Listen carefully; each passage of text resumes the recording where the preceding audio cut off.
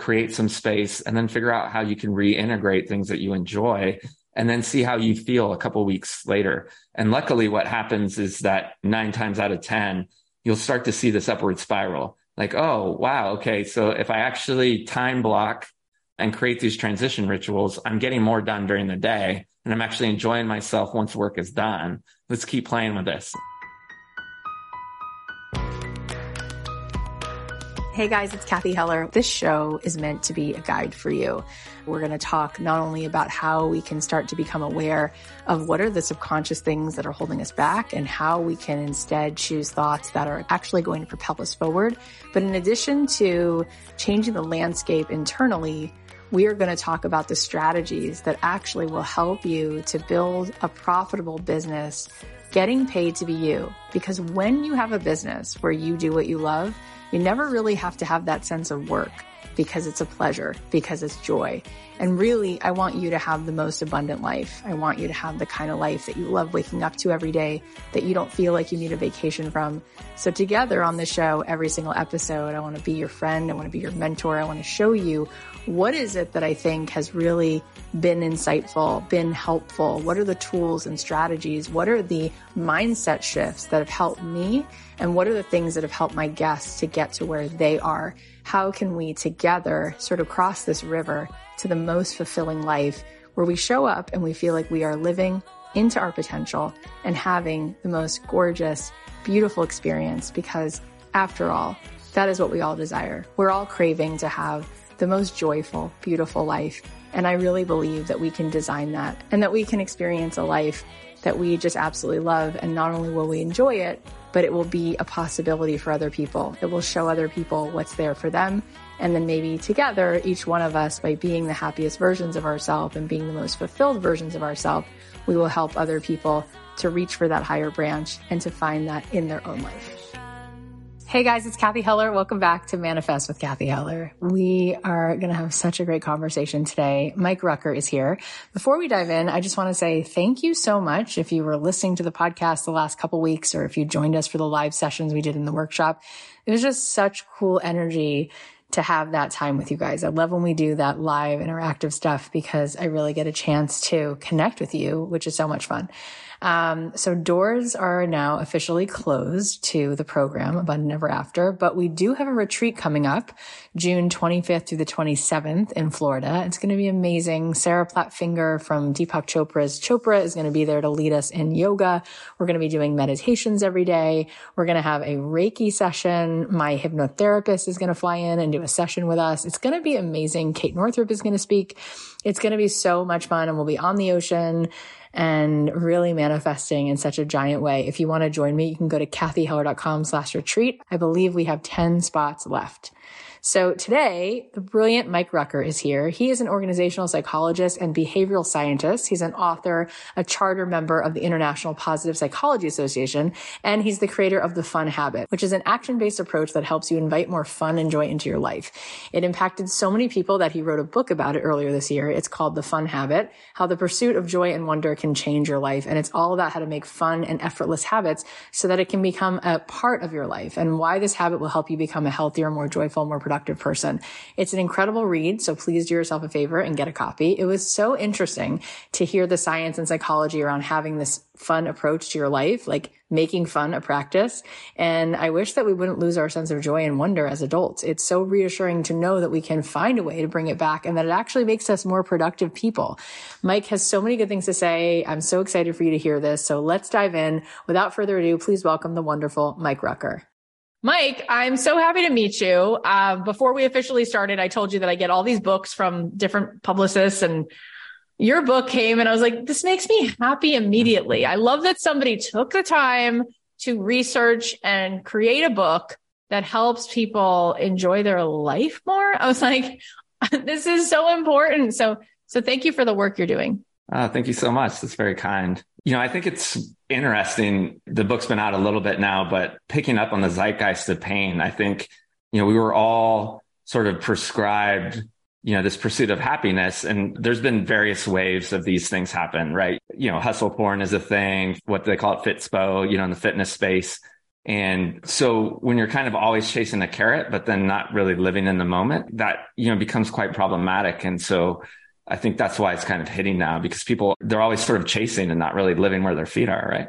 Oh my God. Well, what you just said was really, really cool. You kind of reminded me of all these like buckets, but it's like kind of putting your ladder on the wrong wall. Like it doesn't get you there, because in the end, we're so achievement oriented that then, well, if you don't get fit, you don't really deserve the happiness. Or if you don't get the CEO job, then, screw yourself. You didn't hustle right. So you can't be happy. So there's always this feeling of needing to achieve something. So I just want people to understand, you're not just a guy with a point of view. You went and became a doctor. You have a PhD. You've been looking and researching and wanting to understand. Before we go into the book, which came out in January, what made you even want to pursue this research? Like, why do you personally care so much about being in a state of more fun and joy? Yeah. And it's not even a perpetual state, right? To clarify that up front. I think there are a couple of things that I can now say more discreetly, because I don't even know that I completely knew. One of the benefits of having conversations like this is you get, oh, okay, that was it. Right. And so there's two. One, really having a fascination for habits and behavioral science, how we undervalue hedonic tone, because we villainize pleasure, and rightfully so to some degree. Like, I certainly don't believe in hedonism, and, especially when it doesn't have kindness and empathy attached to it.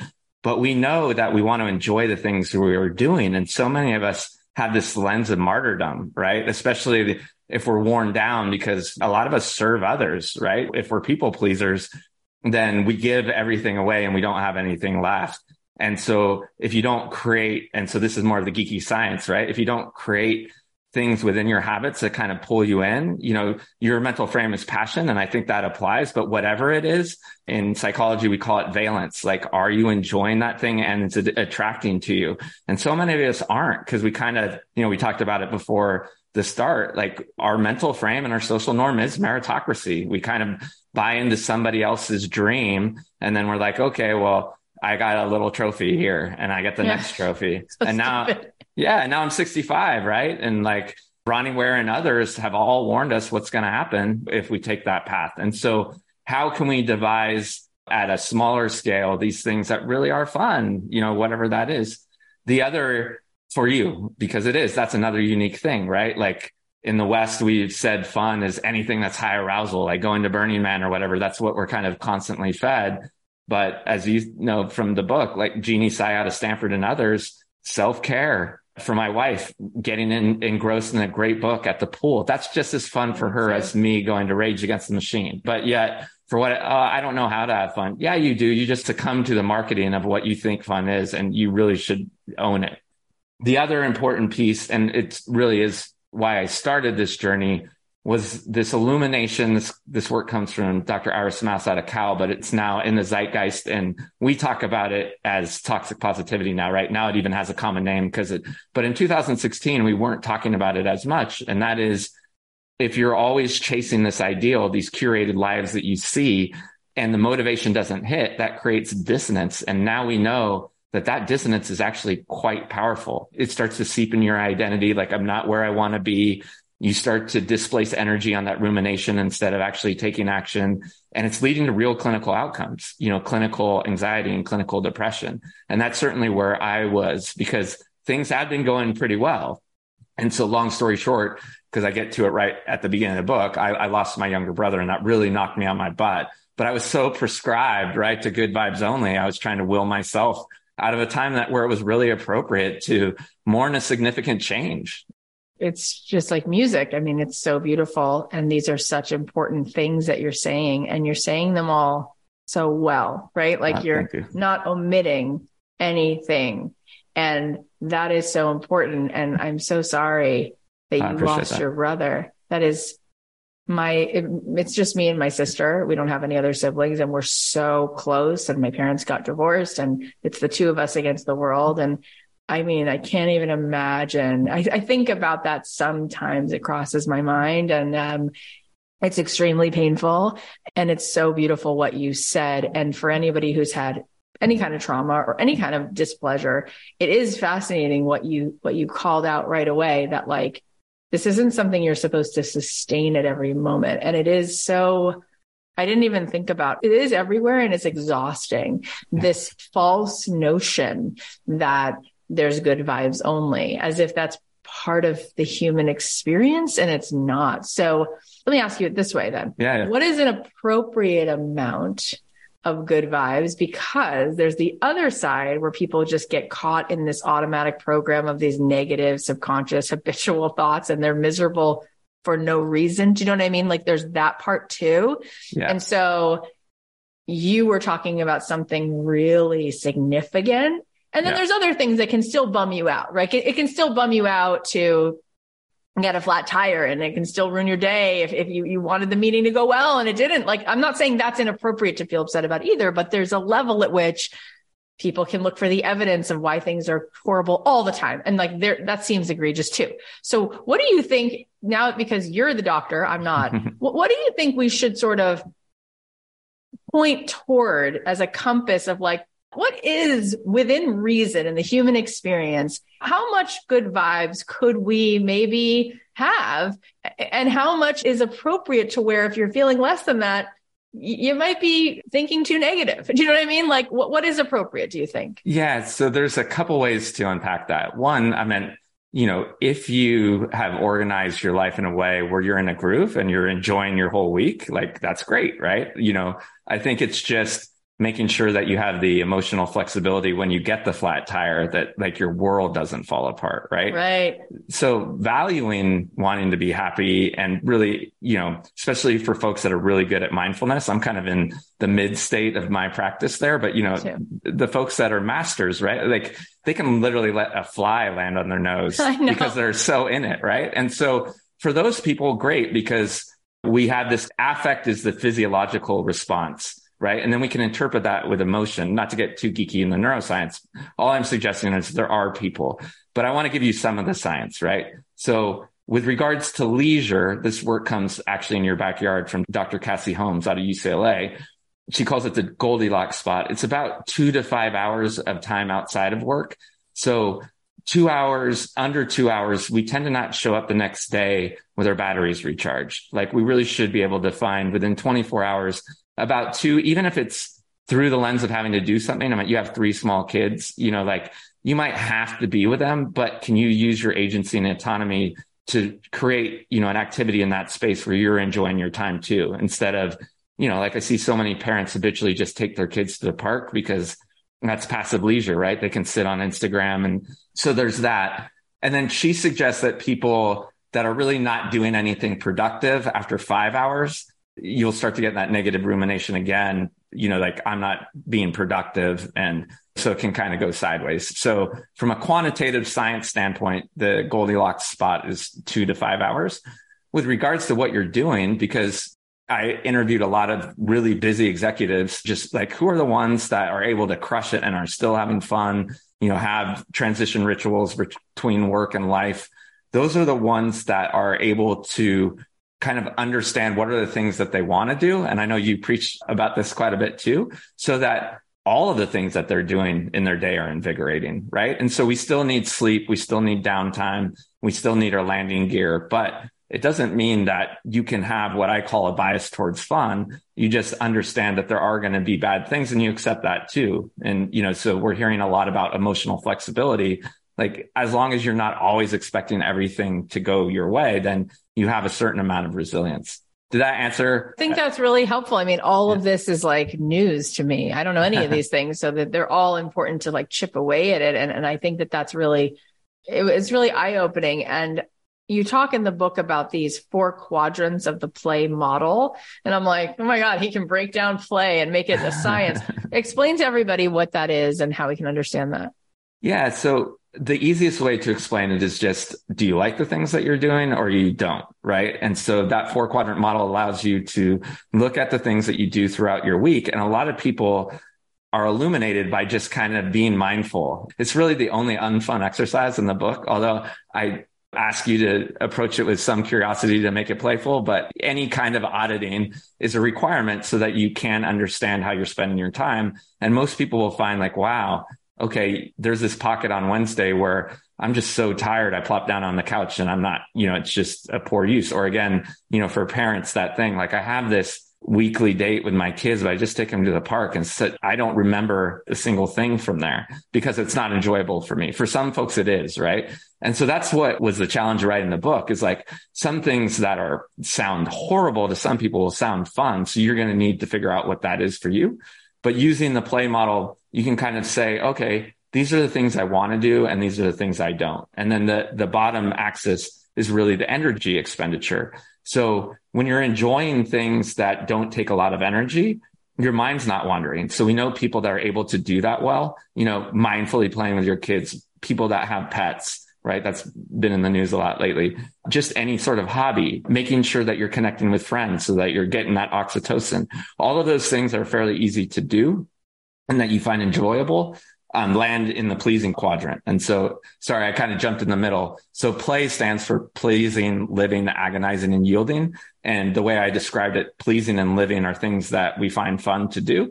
And agonizing and yielding are things that we don't enjoy doing. And so we've just been talking about things that would fall in the pleasing quadrant. The living quadrant are really those things that we put in our schedule that lead to betterment, some level of mastery, a spiritual practice, like we both are nodding to, our mindfulness practice, those things that are kind of hard, that often will get us into flow because we're dancing between our mastery of that skill and not being bored because, it's not invigorating. It's not challenging us a little bit. For some, that's going to be connection with nature. Some, it's going to be spiritual practice. Some, it's going to be what I call edge work, doing extreme sports or, really challenging yourself physically. But those are things that light us up and we know lead to betterment. Everything that falls below that tends to be depleting. And to your point, we've already talked about it. Some of those things we're going to have to do because of happenstance or we don't like doing them, but we're going to have to. But the yielding category, which is things that don't take a lot of energy and that don't really fill us up, are the most insidious because they don't really encode any rich memory in our mind. We don't even remember doing them. So we're like, oh, I don't waste that much time until you get mindful of how you spend your week. And you're like, oh, I am wasting a little bit more time than I want. And kind of an entry exercise to anyone that doesn't believe that. I'm like, hey, just look at, your health meter on your iPhone or Android and tell me how much time you're spending on your apps. No, say it in so. Right? Yeah, it's horribly depressing. I want to ask you this because you kind of alluded to it at the beginning where we kind of demonize fun a little bit. And so as you're talking, I'm like, all right, I want to hear the compelling scientific evidence why it's valuable to our life, really, because the amount of resistance that people have to this, to actually go having fun, the amount of shame people feel like, who am I to go have fun? I mean, I'll give you an example, which is my husband was the breadwinner. He's an attorney. And then my podcast took off and we really didn't see that coming, but it just became, as you know, I write books, I do this, I do conferences, and it's like a whole thing. And so I have this badge of honor of like, I'm a mother of 3. I run a very big business and I don't take lunch dates. I'm not a lady who lunches. And it's almost like, why is that cool? Who are you proving that to? Do you want an award for the most busiest, least oxytocin? Like, what do you want? And when you just said that, I was like, that's disgusting. Like, I'm going to look back and say, oh my gosh, like you couldn't make time for friends. You couldn't make time to walk. You couldn't make time to do something that's not quote unquote productive. And I can feel in myself like, no, in the middle of the day, I'm not going to go do blah, blah, blah, because it's the work day. And then my kids come home and I got to be a good mom. So I need this book and I need you to tell me, for people who are doers and high achievers, what's the scientific evidence that having fun is good for me? Yeah, so there's a lot, but the one and I'm sure you had this when you were creating your work, like the light bulb moment, like, oh, okay, is a study that, a lot of these studies, especially regarding productivity, do get shared a lot. James Clear and Daniel Pink, like they've both been here. Nice. Like them both. Yeah, they're great people. But I'm surprised this one hasn't been talked about more because it's got a huge sample size, which, the rigor gives it a lot of credibility. It's out of MIT, Stanford, and Harvard. And it's about what they've termed the hedonic flexibility principle. And so they essentially did a time use study, right? And they followed 28,000 people, how they were spending their time. And the people that were burnt out, not surprisingly, were the ones that looked for poor ways to escape sort of that burnout, right? Sometimes it's called passive leisure. Sometimes it's called negative escapism, but things like, again, just getting home so depleted that you're just displacing that discomfort on social media, or at its worst, things like going out and drinking because you're in so much psychological pain, right? Things that just aren't leading to betterment. The surprise came. And again, this was kind of to look at, are we truly pleasure seeking animals? Like if we're living a really pleasurable life, will we seek out more pleasure? And they found out the opposite. So the folks that are having fun, the ones that have clear bumper rails on their work life, the ones that are able to turn off and then actually enjoy themselves in active leisure, again, pro-social behavior, all the things that we've talked about, are the ones that show up with the vigor and vitality to take on the next day. So there's two humongous benefits, right? One, if you're just looking at it from a quantitative standpoint, sometimes I'll use a kind of crude mental model, but think if, like you said, you're burning the candle from both ends. So you're working 60 hours a week and you're kind of just looking at units of output. And so you're able to, what you think is output, the person working 40 hours a week at 60 units of output. But the person that's really enjoying themselves, they're still A-type, right? So they're hard hitting, but they're able to produce twice as much because they're actually charging their batteries at night, is only working 40 hours a week, but is able to produce twice as much as you, is actually now 80 units of output with less time, and they're the ones having fun, ironically. And so there's that. But the other interesting thing from this study was those same people also seek out challenges. So they're the ones that want to go to the living quadrant because they now have energy, surplus energy. So they're like, okay, I don't want to just do the thing, right? So many of us high achievers want that linear path. I need all the heuristics. I need to just put on the blinders and get things done. But the people that are able to get the things done and then still enjoy themselves are like, all right, what's next? What can I do? And so that could be something hard or fun, or that could also be something harder, in their professional lives. It's up to them, but they're the ones that realize that they have a lot more agency and control over the domain than the people that are just burnt down to a nub. Well, that might actually be correct, that's the most compelling piece to start with, because you're basically saying you want to be more productive. You type A people, have fun. You can be more productive. They're like, okay, I'm definitely going to do it, right? You're going to make me think I'd be more productive. That's fascinating. It makes sense. You have more energy. You can take things on. You can do more with less. And I think when you time block, like Nir Eyal is a mentor of mine, and people are pretty familiar with these principles, is that, if you cap your working week, let's say you don't want to be 40 hours a week, like there is some badge of honor, and some of us will be that way. You're going to work 50 hours a week. Well, you're going to figure out how to get those things done.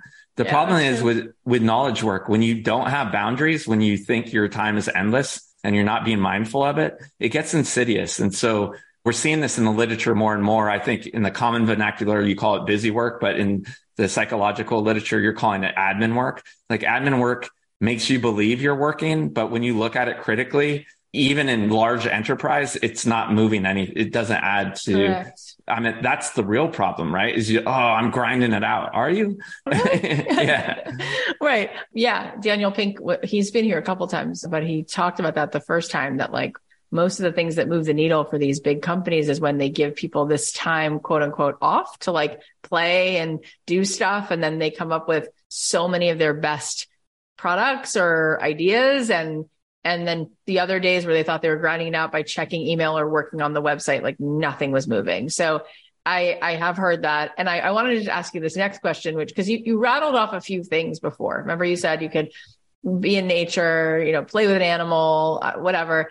I'm just curious, based on the science, if I want to be a person who takes more time for fun and for play and wonder, is there more oxytocin for me in one thing versus another? If I want to get the most serotonin and the most hit of really to feel good in my body, should I be being in service? Should I use that time to be with my friends? What scientifically will I get the most chemical benefit from?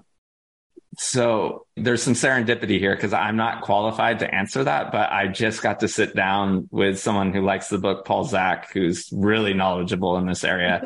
And I think he would tell you that you really do need human connection for that. I mean, oxytocin is meant to make us feel good about social bonding, right? We study it from mothers bonding with their kids, and it's clear, again, whether it's kind of kicked off by, these mirror neurons where we're feeling empathy for someone else, it's clear that that connection is required for that. And so what does that mean? Do you have to go full extrovert? Absolutely not. But it does mean that if you are someone that has sort of starved out friendship, you might want to be a little bit more mindful about reintroducing yourself to your friends and do it at a cadence that makes sense to you. And again, my understanding, because I did make sure that I did my research, is that introverts don't necessarily not like people. It's just they don't want to be in big groups, right? So it's still that human connection. And I think my understanding is you'll get the same amount from a one-on-one. So there's one thing to feel fulfilled, and then there's another thing of making sure that you feel connected to something bigger than you. And that's clearly important. Beautiful. Thank you for that. I was just going to say one more piece of wisdom that I stole from the neuroscientist, Lisa Feldman Barrett, that let me interview her for the book. Like, I think too, when you do that, if you have personal problems, you start to see your fit in the world. And so you can conceptualize your problems as a little bit more real and objective than this heavy weight that's holding on you. So that's it. I'm just trying to give you multiple ways to triangulate the science. Yeah. That's really cool. We want all the science because it makes it really compelling. You use 3 words in the book and also in the title: fun, joy, and wonder. How are those 3 words so different for you that you wanted all of them? You know what I mean? Like, it wasn't just like about fun. It wasn't just about joy. There must be significant differences between fun and joy and wonder, or at least enough difference that you were like, these are all things that you should have in a cocktail of your life. And I'm just curious, what are the differences between wonder and joy, and how does wonder come into our lives? Yeah. So when you write these, you sort of have to add your definition. I mean, these words are all owned by us, but to answer your question, fun is really that action orientation. The fact that you have control over how you can spend a considerable amount of your time. So when you're having fun, you're actually engaging in that activity in a pleasurable way, right? Where what we call in psychology, we're on the positive side of valence. Joy is really the output of that, because you can be in a joyful state. So you're trying to attract joy through these fun activities, juxtaposed to happiness, where we've sort of now made that this activity and evaluation, right? Am I happy? But some people will look at happiness and joy, as the same word. So certainly, if someone gets confused, that might be just because that's how you hold happiness and joy in your head. For me, because happiness is so used in psychology, I really wanted to juxtapose it to more pedestrian words. The way I describe wonder is that thing that takes you out of that emotional state. But we need to do fun things or hard stuff for that to happen. So even though we're premeditated and we're like, oh, okay, it's really hard to plan moments of awe and wonder, you can certainly stack the deck in your favor. And so what are you doing to be able to attract those things? For some, again, it's going to be, I'm going to go into some sort of practice of mindfulness, because that certainly ups the propensity for that potentially happening. For others, it might be nature, because if you find that wonder in it, but it's really disassociating yourself from your ego and realizing, wow, I'm connected to something much bigger. I even find folks that will find it in technology. Like, they'll be talking to someone, on the other side of the world, and just like, wait, how is all of this happening? Like, how am I able to feel this connection with someone through the sky, essentially? So where you find it is going to be, again, unique to you. But to answer your question, how it's different from joy and fun, it transcends valence, right? You're just really immersed in something so wonderful and so mysterious that it makes you realize, like, there might be a lot more out there, and it opens the mind. I think that's my favorite one, because I think, you use the word a few times, transcendence, transcending the limited plane, or, just this feeling of what's bigger, what's more possible. Because I feel like brick by brick, a lot of the thoughts in our head build like a little perimeter, like a little prison. And I saw this study recently, and the first part of the study, I was like, I've seen this, but the second part of the study, I didn't know. And I was just curious what you would say about it, but it was about fleas. And I'm sure you either you know it, or you wrote it, or you, whatever, but it was about fleas, and how if you put fleas in a jar, they will try to jump out. But if you put a lid on the jar, they'll only jump as high as the lid. And if you take the lid off, they won't jump higher than that. And so you can leave the lid off and they won't jump out, which I've heard that kind of thing before. I've heard it with elephants. That wasn't new. What was new is that when they have babies, the babies won't jump, that it gets passed down. And I was like, oh my God. Like, I love the idea of transcendence because I feel like so much of what makes people unhappy is this feeling of like, this isn't possible. And like, my life feels very, like, I just feel trapped in a confine of limiting beliefs. And so I'm curious what you think about that and how you think we can best be in a state of transcendence, and then how that applies to how we change the way we live our life. Yeah. So I'm going to tiptoe because I want to make sure that, that it is grounded. But then I also want to be vulnerable with you and say, because I've been giving this a lot of thought, right? I think that our reality is built on consensus, and whether that's internalized or externalized, right? I think even if you have a complete scientific mindset, and I've been trying, through my own emotional growth to be more open to the mystery, as I call in the book, but I was raised by scientists. And so I do have this Sam Harris slant. But even if you believe in rigorous kind of a Western empirical thing, it's clear that money's made up, right? You have to agree that we made it up so that we could get out of the hunter-gatherer thing. For the most part, any sort of serious written dogma is probably made up. Maybe there's truth in it, but ultimately, once someone created it, they're creating something. And then same with governance, right? The fact that you and I have LLCs or whatever your entity is, like that was yeah, right? And so we're living in something that we can all agree, even empirically, was made up. And yeah, there are these bumper rails, like social norms and social contagion are so strong. And we're, for whatever reason, and this is really what I'm trying to unpack, it's not in the book, just to be clear so that I'm honest, is that here, especially in the United States, the headwinds are so strong, right? The EU in earnest is playing with the 4-day work week and seeing the benefits, already seeing the empirical benefits. Wow. You have France making it illegal to send emails after 5 p.m. So almost every corporate email server is shut down at 5 p.m. unless you work for like a hospital. But for any organization that doesn't need to operate, just to protect the sovereignty of their employees. But yet we have these weird things like we'll go off on vacation and we'll have some status report that has no impact on the business at all. And yet we feel compelled because we're just as empathetic as anyone else in the world, but we've been conditioned, right? Like I can't let down my fellow employees. This has to get done. And so instead of having each other's backs and like protecting ourselves, instead we become these martyrs, right? We essentially work in more beautiful backyards, which is still just working instead of doing the things we need to do for our own well-being.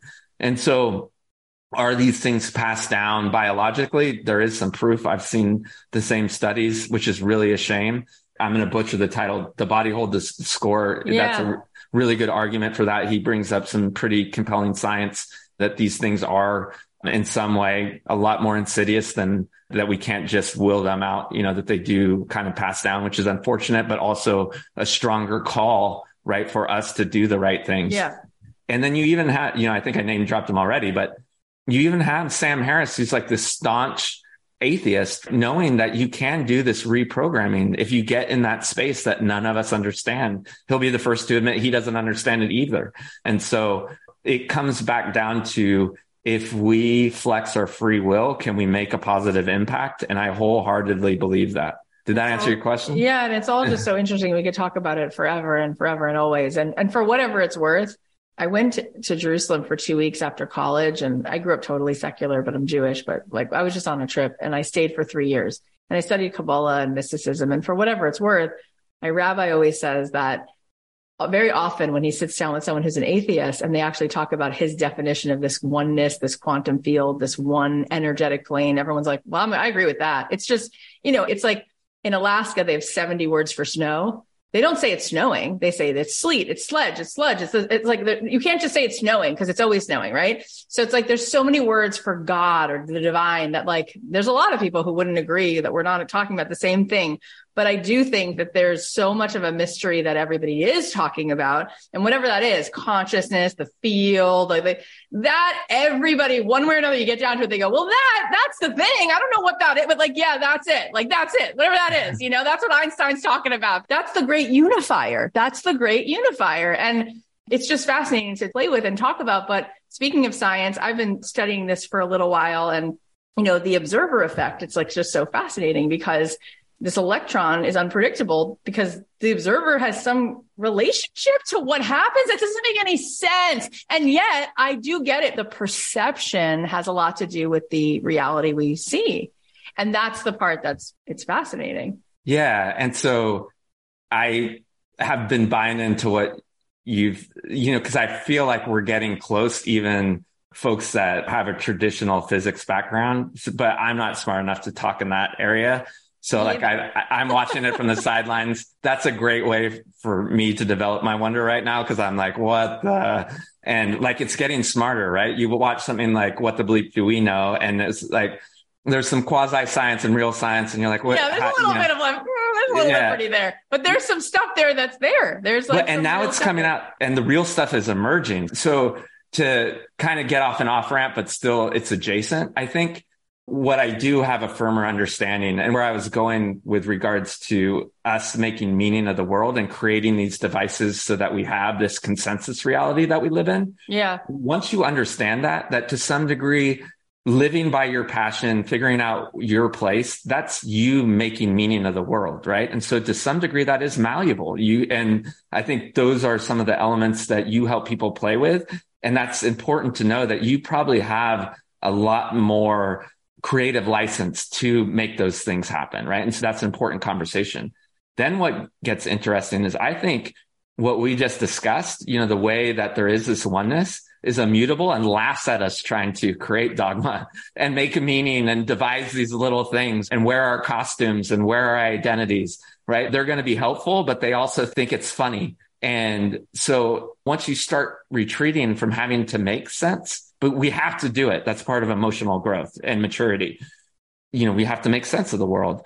And to some degree, we put our own lens on that.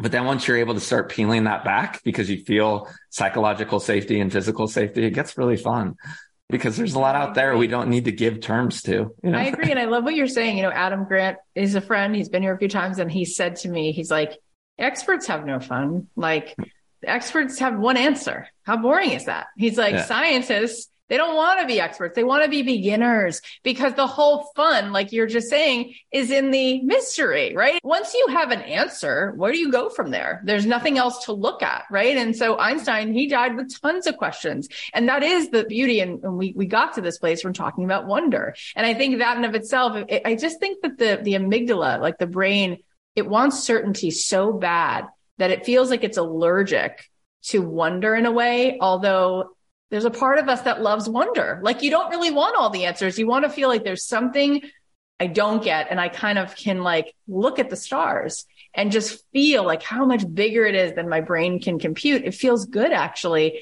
And there's this juxtaposition of this part of us, this fight or flight part that's like, if I don't know and there's anything uncertain or unknown, I'm unsafe.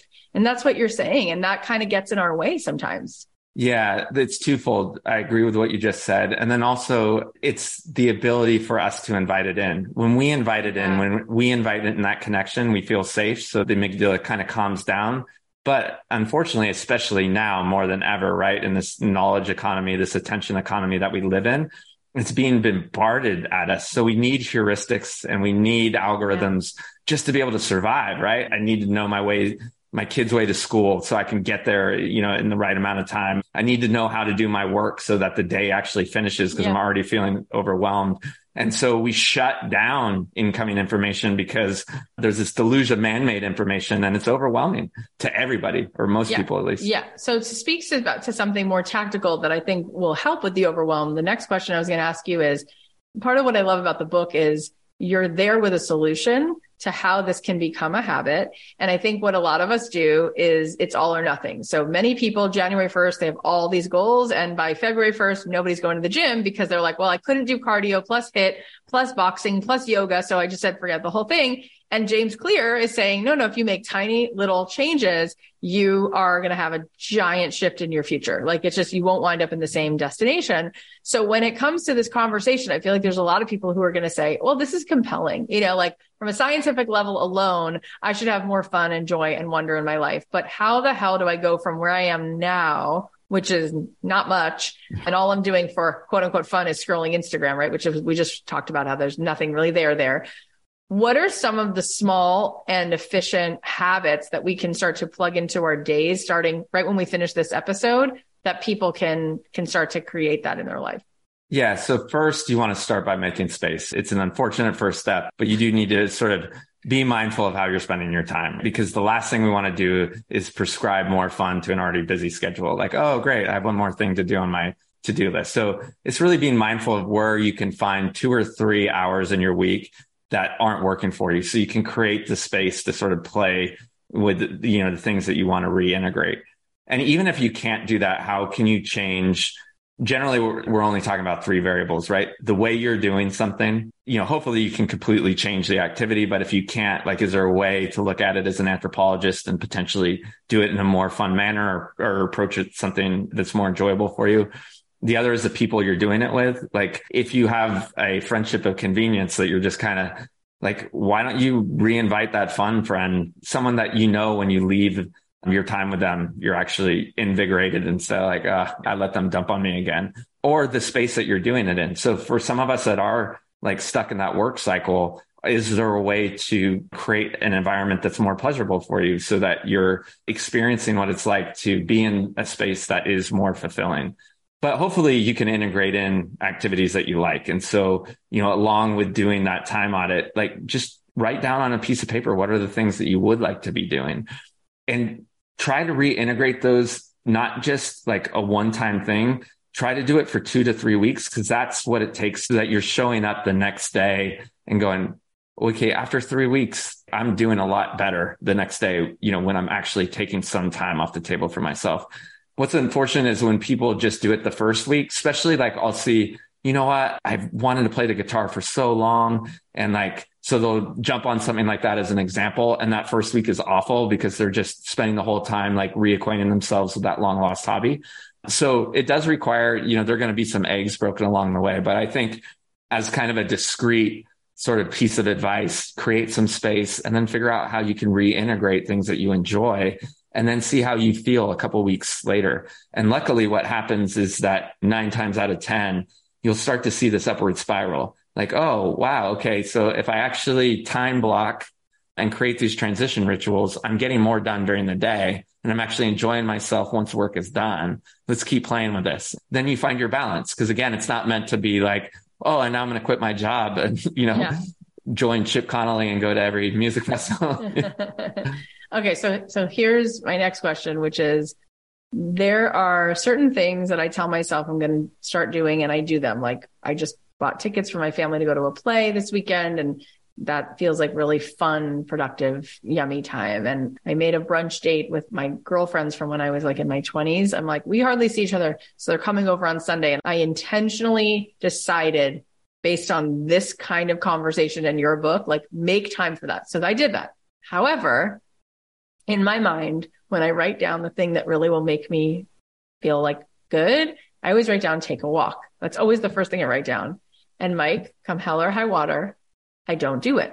And I love where I live. We live in Brentwood in the mountains. It's really pretty. There's like deer, and there's like, if you walk down like 10 houses, this person has horses, and it's like, there's all the reasons to want to walk. And I'm asking because here's the thing. It's like, there is something in our brains. We're already trending to not do stuff. And even if we write it down or we whatever, make the time, there's this resistance to doing new behavior. And it annoys me to no end, because every day I'm like, oh, sometime today. So I make the time on the calendar to take the walk. I do. And then the day goes by, and for whatever reason, and then I go, oh my God, it's been 3 weeks and I haven't taken a walk. And I'm like, what is the psychological thing that's happening? And how can I be bigger than my brain? Like, how can I overrule if there's cortisol, if there's something in there that's like, no walk. Instead, volunteer for your daughter's school. That's what I did this week. Or instead, call your mom. That's what I did. Literally, I can give you something that I did instead with that free space. That's wild. I didn't walk. And today's Friday, and I went another week without the walk. And I know my brain's going to do that to me again. So what is my brain doing that it won't let me change habit? And what can I do to get ahead of it? Well, we know that habituated behavior is hard to change. Again, that's why I gave the 3 week, right? But that's not going to help you in this situation. I think what I did, because I found myself in a similar situation, is a tool that I write about in the book, is I bundled it with meetings at first because I wasn't doing it either and I needed to do it. And so I indicated to these individuals and asked them if they wanted to do it. Some took me up, some didn't. And so that meeting was a walking meeting. I love that. I feel like everyone who's hearing us is actually going to do this. That makes sense. Yeah. And now I'm doing it all the time. And, it's always welcomed with the folks that are like, yes, okay. And to the extent that this amazing startup in San Francisco called Fundamentals, I mentioned it and he's like, want to not just do a walk? Should we plan a hike? And I was like, okay, that's a little bit more sophisticated than I thought, because now we have drive time and stuff, but he's going to go on a hike in the Bay Area and I'm going to go on a hike here and we're going to do a 1-hour meeting. This is new for me because we'll see if our internet holds out. I live in an area where, unfortunately, beautiful North Carolina, but there's cell towers everywhere. So I'm not really that concerned. So what you're really saying is bridge what you're doing instead with what you want to do and put them together? Yeah, to start it. I'll say a couple of things here. So especially since it sounds like you've had James on, I think he calls this habit stacking. I approach it with different science. So I call it activity bundling, but both of the principles would apply, right? Like if you want to get a habit done, this is more James than me, but you stack them together, right? So you're essentially stacking what you want to do with something that is going to get done. And maybe do it with Emma, a friendly, Emma walks constantly, by the way. There you go. Does is walk. It's funny you brought that up. That's all she does. Yeah, I could do it with her. Okay, go ahead. So the other is just, then once you get used to it, then you can start to habituate the behavior, because I'm like, okay, I'm already walking. Or maybe you just keep it. Again, everyone is so different. Like for me, now I do want some solitude in nature. Before I didn't, because I was so overclocked, especially when we moved here from the Bay Area to North Carolina, walking alone in nature, it's just too overwhelming for me. So this is kind of adjacent, but just so people look it up, because I love it. And I think this is my own particular slant. If you're trying any sort of new habit, this wouldn't apply, because I feel like being in nature is already 90% of what I'm about to describe. But I love this advice from Terry Crews, who's already a workout fanatic, right? So here's a guy that was already so motivated to work out, but he started going to the gym just to have fun, because he knew to habituate that behavior, because working out, even for the anointed like him, isn't necessarily a fun activity. So he would go there and just read his favorite magazine and hang out and chit chat with fun people. Hilarious. And then once he was okay, the gym's a fun place, then he tacked on the thing that he wanted to do. So that's my particular slant, where you can use fun to create a habit that you want to do. I think it's fascinating, because this is really probably the conversation we all have to have in general, where it's as opposed to just letting your day take you on a ride, you intentionally live your day. And that's kind of what, you said her name before, Bronnie Ware, but Daniel Pink's newest book is also about that. It's you get to the end of your days and you're like, wait, how did I spend my time?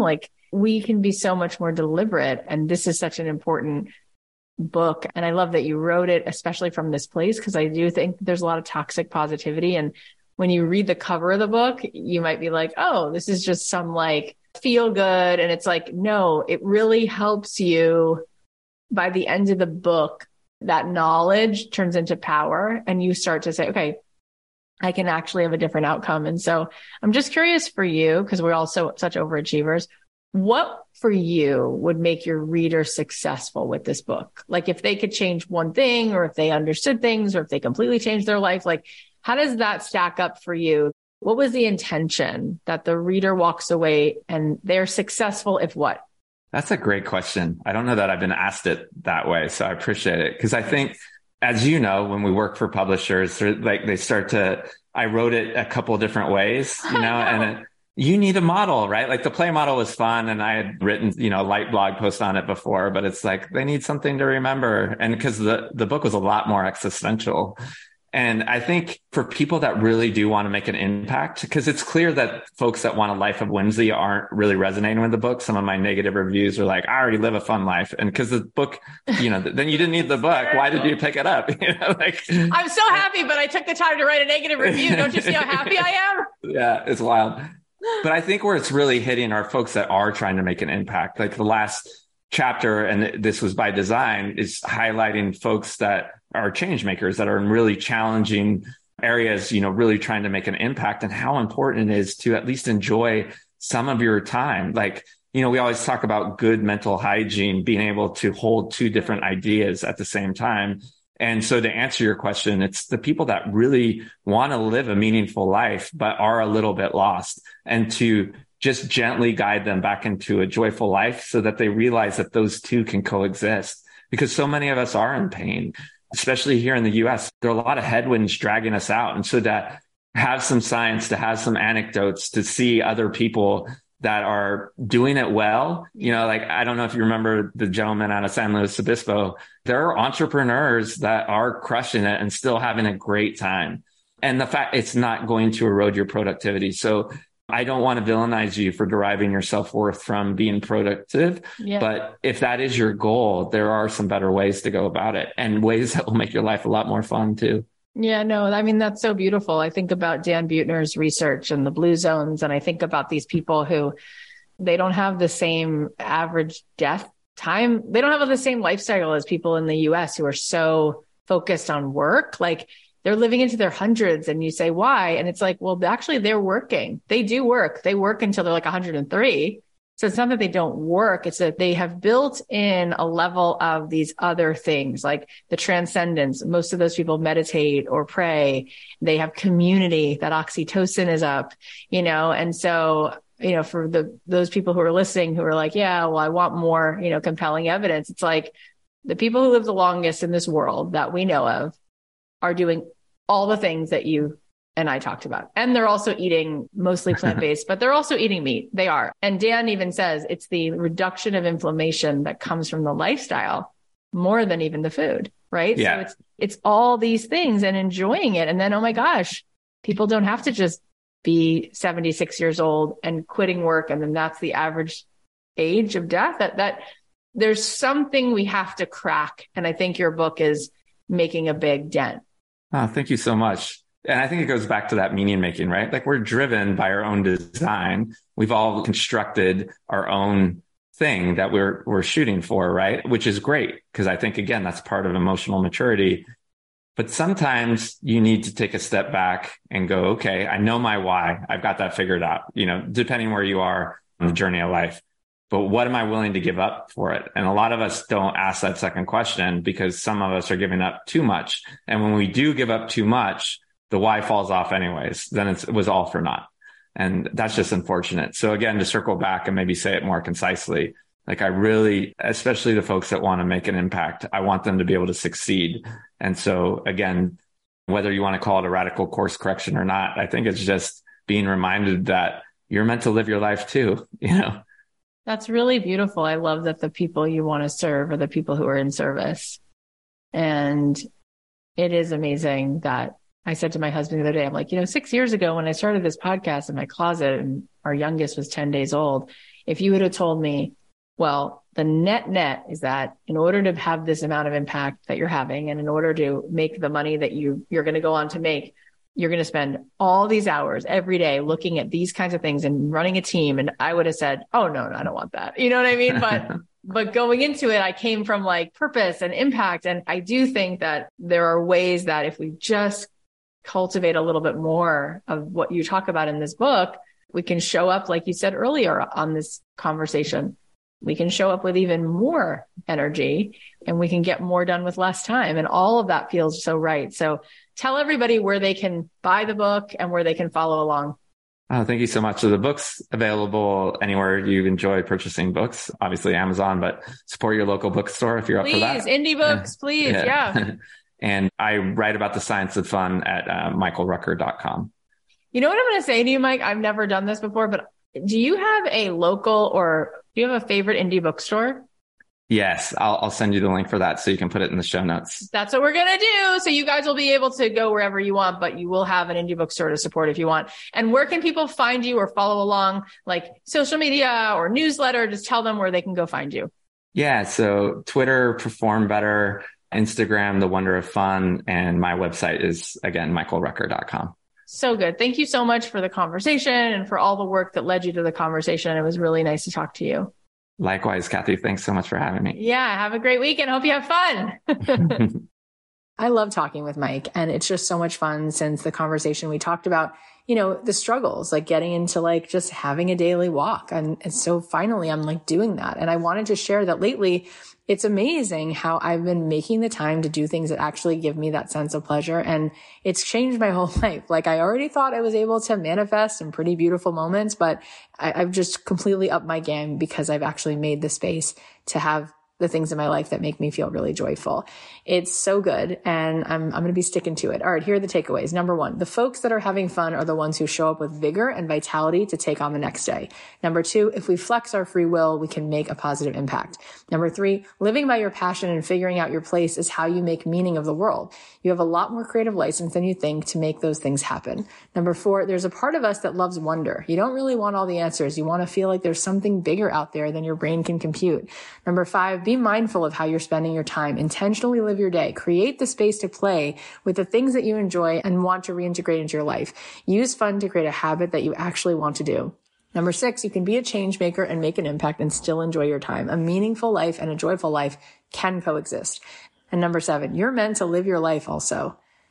Thank you guys so much for listening. It blows my mind that 6.5 years later, we are here. We have built this amazing community and it would not have been possible without you.